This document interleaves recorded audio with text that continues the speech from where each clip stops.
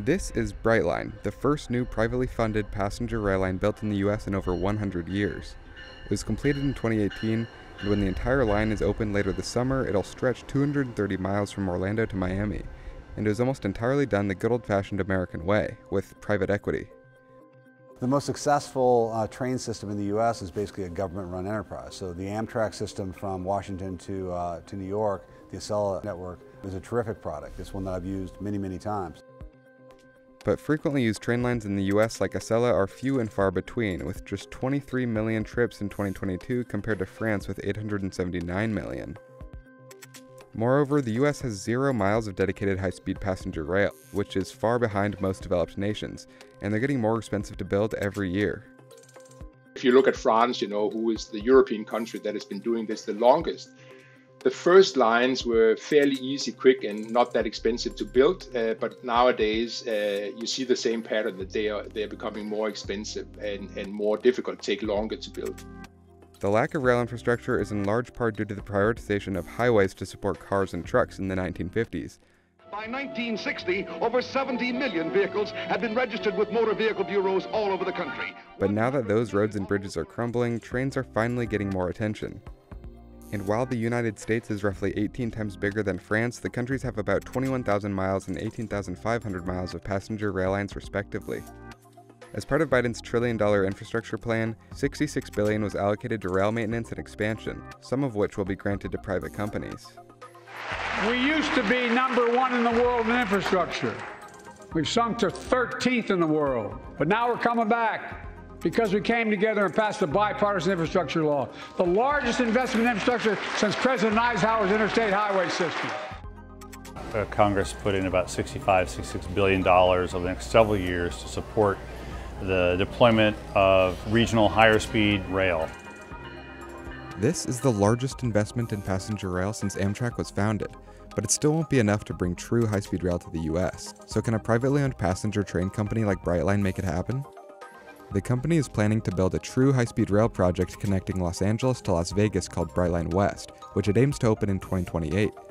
But in the meantime, it is expanding in Florida. CNBC visited its newest train station in Orlando, where it's opening a new line connecting Central and South Florida in August to explore whether private rail can work in the US.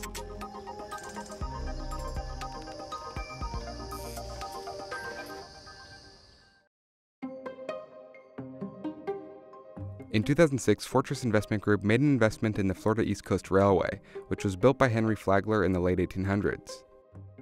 This train was originally conceived as a train for both freight and for passenger. It was passenger rail all the way through the 1960s.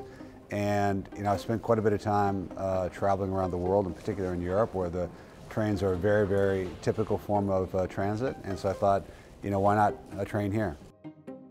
A team at Brightline looked around the world to see what works best for profitable passenger trains in countries where it's a popular way to travel. And after returning to the US, they considered which cities would benefit the most from being connected by rail. And what we discovered was when you have two big markets that have an existing demand base of travel between those two cities, that those cities are separated between 200 and 300 miles, plus or minus, there is an opportunity for high-speed passenger rail to become the preferred method of travel. When you look at all the city pairs that exist, the places around the country that would be attractive to you, Miami to Orlando jumps off the top of the page. It's kind of a lousy drive between them. It's this 230-mile trip between the two places with lots and lots of trouble in between. And when he says trouble, he means it. 80-some miles of that drive are on I-95, one of the deadliest highways in America, with one stretch in South Florida causing 108 fatal crashes and 123 deaths over the past 20 years. But with a reliable train, some of these fatal crashes could be avoided as more and more cars will be off the road. I think Brightline is already having a significant impact on traffic in South Florida. It's going to have a more broad-based impact across the state as we start the service into Orlando and we run the full 235 miles. However, because most of Brightline, Florida is currently operating on existing tracks with train crossings instead of being elevated above the road, there have already been around 90 fatal run-ins with cars since service began. We looked at the corridor we built between here and the Cocoa, and we thought this is actually the proper way to do it, because you end up with your own corridor. You don't have to share it with anybody. You don't have any rail crossings, which is great from a safety and a speed perspective. And so there was, again, a lot of lessons learned.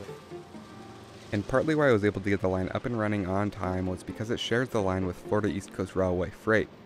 This model came from Amtrak, which borrows 96% of its lines from Freight. But this has proven to come with additional difficulties for Amtrak, like long delays and increasing ticket pricing.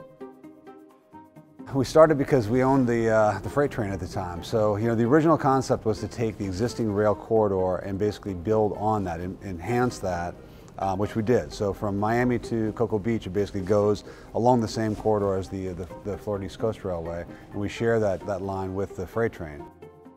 And the rest of the way from Cocoa Beach to Orlando is fresh track, boosting the total cost of the Florida line to about $6 billion.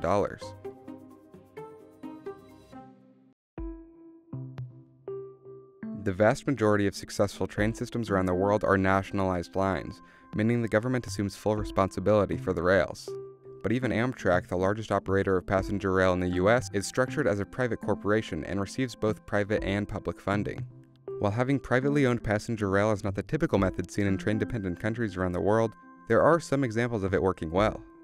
There are a number of private trains that have been very, very successful, right? Both public-private partnerships, government-sponsored trains. There are the SNCF network in France, or Trenitalia in Italy. Italy has been a big success. The Eurostar has been a rip-roaring success. There's plenty of examples of both public and private ownership and sponsorship working well. However, these companies usually have had to use either government grants to begin their ambitious infrastructure projects or a bailout somewhere along the way. These systems are not risky in terms of operations, but they're risky in terms of getting built because you don't know how many years you're going to be delayed. You could be delayed by change in politics, you'd be delayed by something in the economy, and so it takes a really gutsy private company to put in billions of dollars and then take 10 years before they get any revenue. Even the Eurostar, which connects Great Britain to mainland Europe via the Channel Tunnel, had to receive a couple of shareholder and French state bailouts to stay afloat during the pandemic. Fortress does have a very diverse portfolio, ranging from ski resorts to clean energy, which help it pay for expensive projects like this. It is possible for private companies to deliver high-speed rail and also to do it well. It seems less possible on the basis of the evidence we have, which generally show that all private companies also are not able to make high-speed rail financially viable. So there needs to be a subsidy somewhere. And that's exactly what Brightline hopes to do for its upcoming project, Brightline West, a $12 billion, 218-mile line of high-speed rail connecting Las Vegas to Los Angeles. In the case of high-speed rail, not in all projects, but in case of very risky, big, very expensive infrastructure projects like high-speed rail, very often the public sector government ends up stepping in and saving the project, no matter how it was delivered, whether it was delivered by a private company or a public company. And Brightline West still expects this to be the first completed true high-speed rail project in the US, with trains running at over 186 miles per hour. But it might not be able to get by without a little help from Uncle Sam. In order to be a part of Biden's infrastructure initiative, Brightline West has to be built with unionized labor, American resources, and use 100% renewable energy, which is why it's pursuing a $3.75 billion federal grant in partnership with the Nevada Department of Transportation to get the project rolling, so to speak. No highway exists based on fully private funding. No airport exists based on private funding. And moreover, those roads need to be maintained every single year by additional investments made by the public sector. It also plans to build the line in the median of I-15 with land leased from the California Department of Transportation. Brightline West choosing to use existing transportation corridors is what we've found to be the secret sauce. It's what we've found to be helpful, and in working with states, cities, and counties, they like it too. And so if you can create this private-public partnership, it really aligns us and creates win-win results. This differs from the other major high-speed rail project in the US, the California High-Speed Rail, which is building from the ground up and not along a major interstate. Acquiring land has historically been one of the biggest hurdles for passenger train development in the US. Because Brightline is using pre-approved land, it's been able to move quickly and cheaply. The whole approval stage is often really stretched out in time and hard to go through, and there are many hoops that you have to jump through, and it can be frustrating for the people who are planning the project and who want to deliver the project. But it gets even harder once you get to delivery, because that's when you really face people in the real world, like the people who own the land that you're going through, and the neighbors and so on. But Brightline thinks that makes being a private company a logistical perk. One of the advantages of us being a private sector entity is we are able to both make decisions quickly and then act on those decisions quickly. And when you do that, you're able to move the ball forward in a very direct way. It's one of the virtues of sort of the entrepreneurial spirit of a private company. And this is a company built on an optimistic viewpoint of the future. At this point, it's practically derivative to say that car culture is synonymous with the United States. It's literally built into the fabric of the country, with 92% of households having access to at least one car. But if private companies like Brightline continue to expand, would Americans actually use it?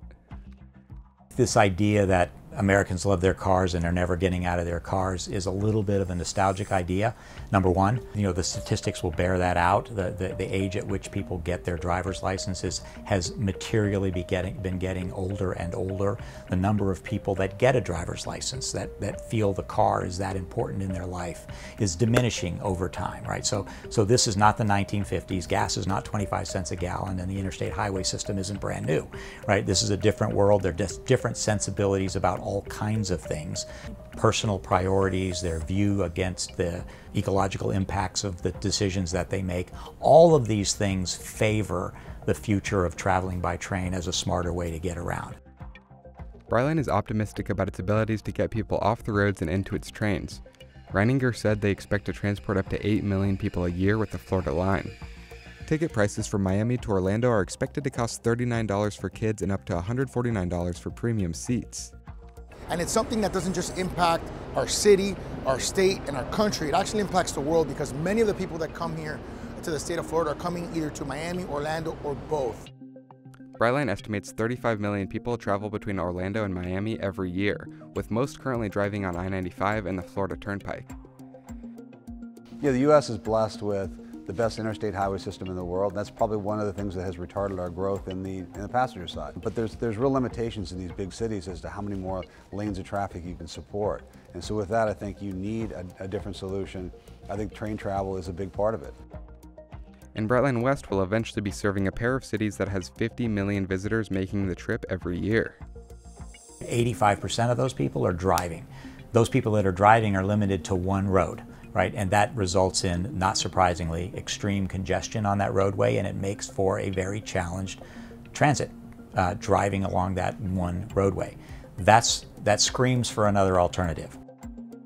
Because Brightline West is also being built in the median of where people are traveling and we're taking them out of our cars, we are the best billboard for our future success. People have to pass us for the 4 years that we're being constructed, and every time they're sitting in traffic one way or the other, or every time there's a backup, they're going to say, I want to take that train as soon as it's open. And leadership in the company thinks both projects can garner enough riders to be profitable.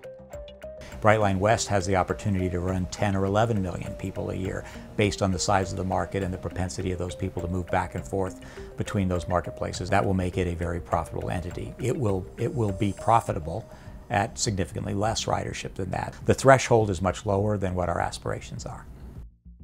They have already shown that if you provide a super high quality service and experience, that the people will show up by the millions, and they have.